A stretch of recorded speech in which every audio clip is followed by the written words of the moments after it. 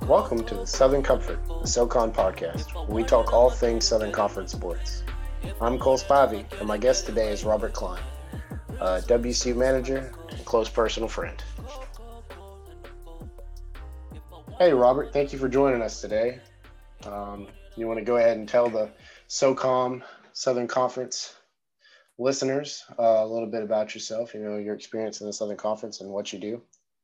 Yeah, just like Thomas on the past episode, I'm a manager at Western Carolina, and I'm also a junior, and I'm also a friend of yours after you worked there for 2 years. But it's just the normal daily stuff is just helping with practice and helping with games each and every week when we can.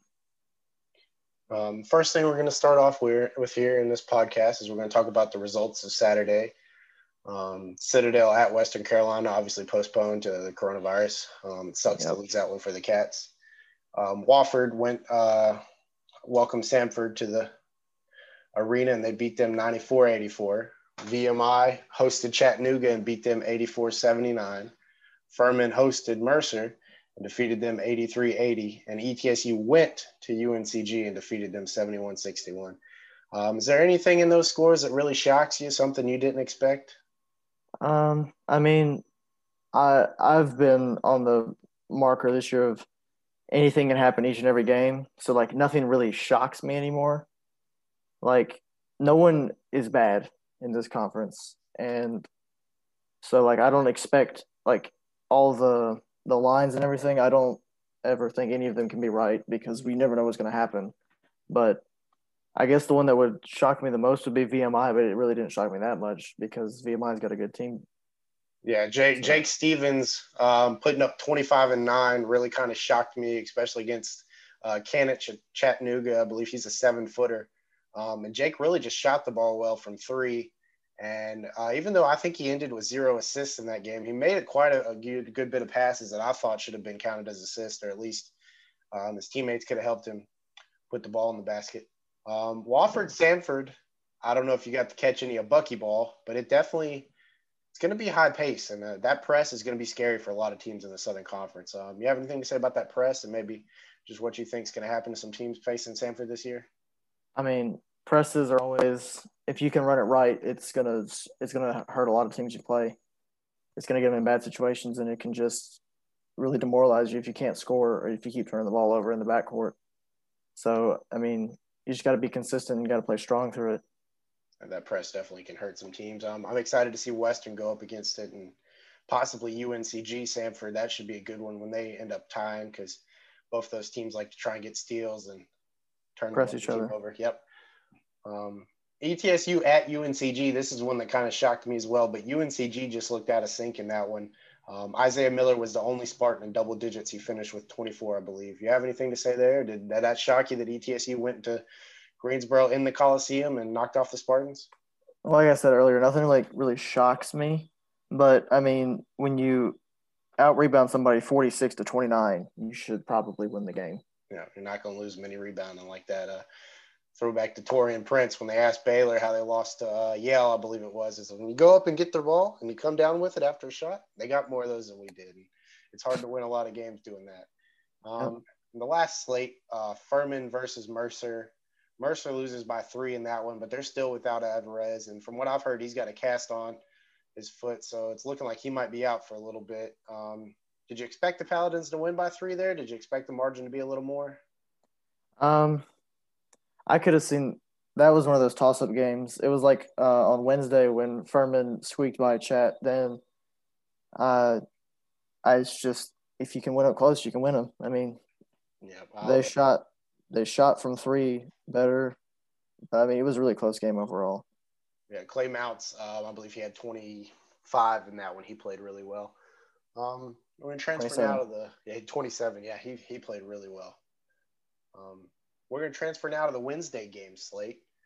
UNCG at Wofford. That time is still to be decided from what I got. Citadel at Mercer, and then Furman at Western Carolina, which has been postponed, and then Samford at Chattanooga. Is there any there that really stick out to you? I think the UNCG Wofford is going to be a good game. The Furman Western game would have been really good, but we're in a That would have been a great one. It would have been yeah. great to get them into the Ramsey Center early in the season and hopefully push them, knock them down and take that W.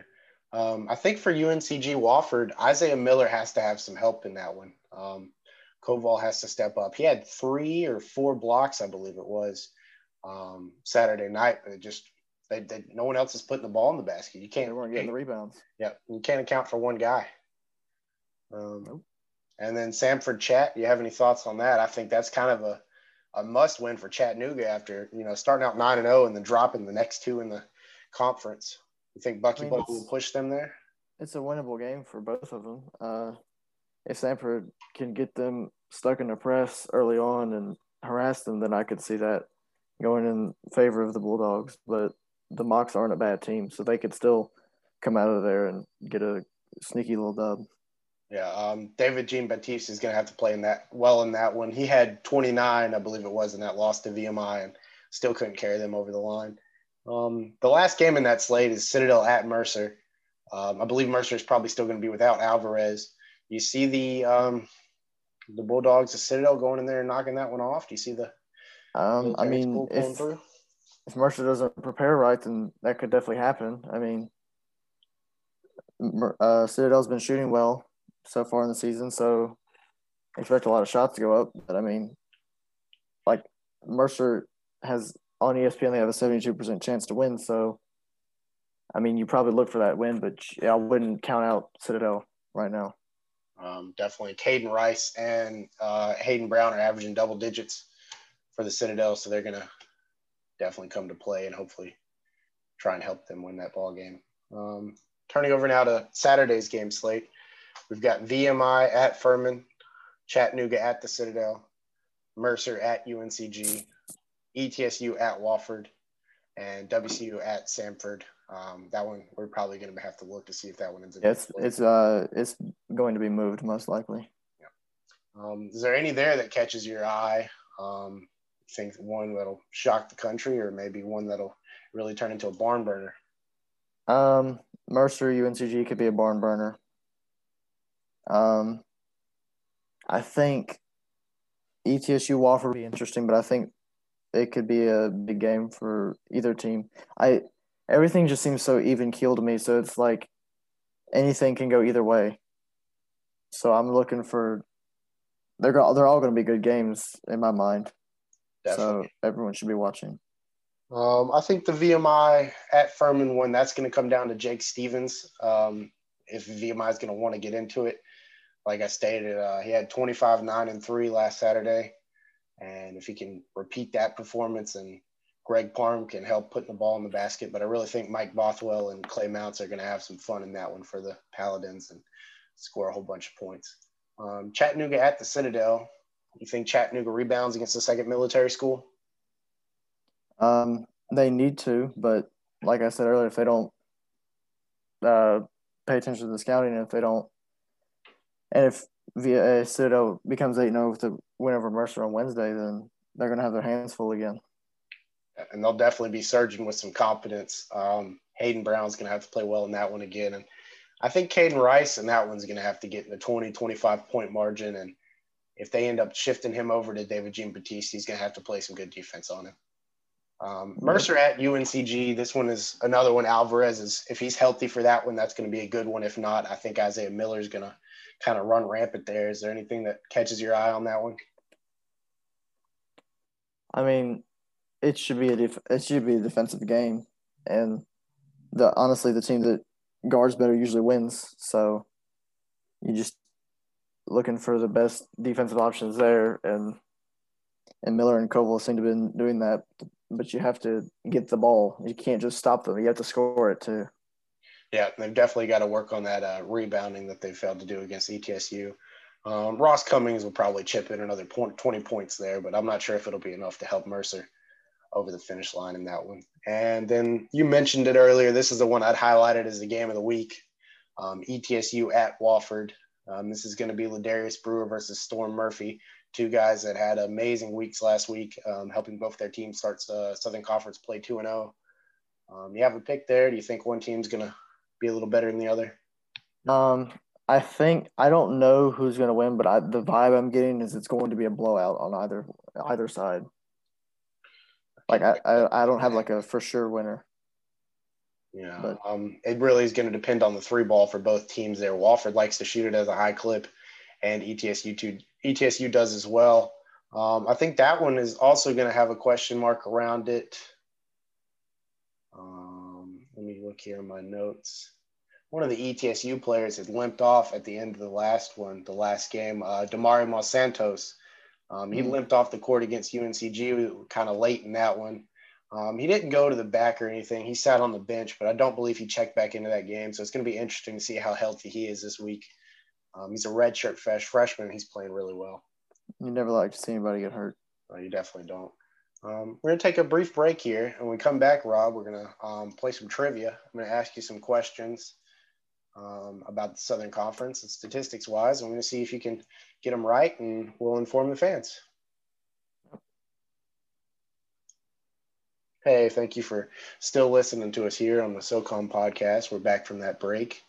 And if you just want to jump right into it, Robert, I'll throw the first one at you.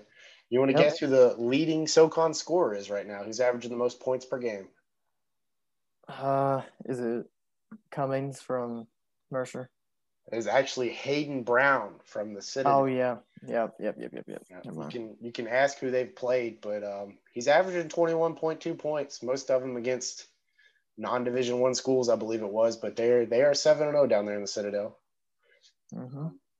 And next is, if you want to guess the rebound leader, I think this one will shock you. It's not actually a big guy. Let me think. I'm gonna guess it's someone from ETSU. It's actually Malachi Smith from the Citadel. He's averaging 11.1 a game. They have played less games than everybody, so. Oh, yeah. When David Jean-Baptiste went down, or sorry, not from the Citadel. He's from Chattanooga, sorry. When David Jean-Baptiste went down for Chattanooga, Malachi Smith really just stepped up. So, and these next two might hit a little close to home for you, so maybe they can help you with that hint. Field goal percentage. You want to guess who's leading the conference in that? Well, with that hint, I'm guessing it's someone on Western. And I want to hedge my bets and say it's Xavier Cork. Yes, sir. That would be Xavier Cork. He's shooting .697% from the field. He's definitely getting done for the Cats. And this last one should be a softball for you. Most made threes in the conference. I'm thinking Matt Halverson. Yes, sir. Matt Halverson is leading the nation as of last night when I posted these stats. 41 made field goals from three. Last time I checked, I believe he is 24th all-time in the SoCon. And if he ends up breaking the WCU record, he will jump to at least 21st if he can beat Jake Robinson. He needs 25 more for that. So keep your eyes out for that one, fans. And the last segment I had planned here for us today, Robert, I don't know how much you got to see and what you think of the players this week, but is there any players that stood out for you, anybody that you thought had a good week? Well, I mean, I haven't had the ability or time to really watch many games this week, but I mean, there's big performances all over the place. Storm down in Wofford had I think an 18-11 game, and Brewer for ETSU played well in both games. Yeah, Koval, like we said, had a lot of blocks this one game. Yeah, he definitely lit up the box score as far as blocks were concerned, but he just couldn't help Miller out with those points. Storm Murphy, as you mentioned, he had 16 points, 5 rebounds, 4 assists, and 2 steals in a win against Mercer. And he had 23 points, 1 rebound, 11 assists, and a steal in a game against Samford. Both of those were wins for the Wofford Terriers, as you had mentioned. And we're going to go ahead and announce the Southern Comfort SoCon podcast player of the week, as much as it pains me to do this. And we're going to be giving it to Ladarius Brewer against our Cats. He had 21 points, 7 rebounds, 4 assists, 7 steals. And against UNCG, he had 18 points, 11 rebounds, 3 assists, and 2 steals. Really what put Brewer over the edge for Murphy for me was I had ETSU losing both of those games, and they really were not clicking well as a unit rolling into Christmas. And after a near loss to Lee University, I saw them starting 0-2, and he really kind of put the team on his back and said, we're not going to lose games in the SoCon this year. Is there anything about his performance or Storms that really stuck out to you? I mean, just getting teammates involved and just stretching the floor. Definitely. The 11 assists for Storm Murphy when I was looking up these stats really caught me off guard. What was impressive, I thought both players averaged 19.5 points a game this week. And that was really something that I thought was impressive for both players to be able to do that in a tough SoCon schedule. Is there anything, you want to say to the SoCon fans that are listening to the podcast? Anybody you want to tell them kind of what to expect this year, what you think the SoCon could result in? I mean, this year I think it's a very competitive, one of the most competitive it's been in a long, long time. And each week you never know what you're going to get. So I would stay tuned to every single team in the conference, and I wouldn't bet against anybody right now. But everyone looks good all across the board, and it's going to be a good year, I think, for the SoCon and for college basketball in general. Definitely. Hopefully we can just continue to play games, I think, as everything kind of winds on. Coronavirus obviously having the impact that it's having. It's currently affected the Cats this week, and hopefully we don't see it hit the SoCon much more or the NCAA slate at all. But as you tie it into kind of mentioning that anybody could beat anybody, do you see maybe a 10-1 upset or a 7-8 kind I of? think this might be the year for that. You see Citadel hitting some threes. I mean, anybody could. So I would just say watch and make your opinions based off of that. Each week's going to be different, and each game means the world to every team. So it definitely that's what you got to do. Yeah, and I think also kind of as it comes down to the wire, it's going to depend on who's healthy and who's able to play. Obviously, Alvarez missing both games last week for Mercer hurt, and I think he makes a difference in at least one of those two. But I thank you for your time today, Robert, taking time to come on the podcast. We greatly appreciate you at Southern Comfort, a SoCon podcast, and I'm sure the fans have appreciated your insight into SoCon and kind of hear what it's been like and what your opinions are. So we thank you for that. Yeah, of course. Thank you for having me.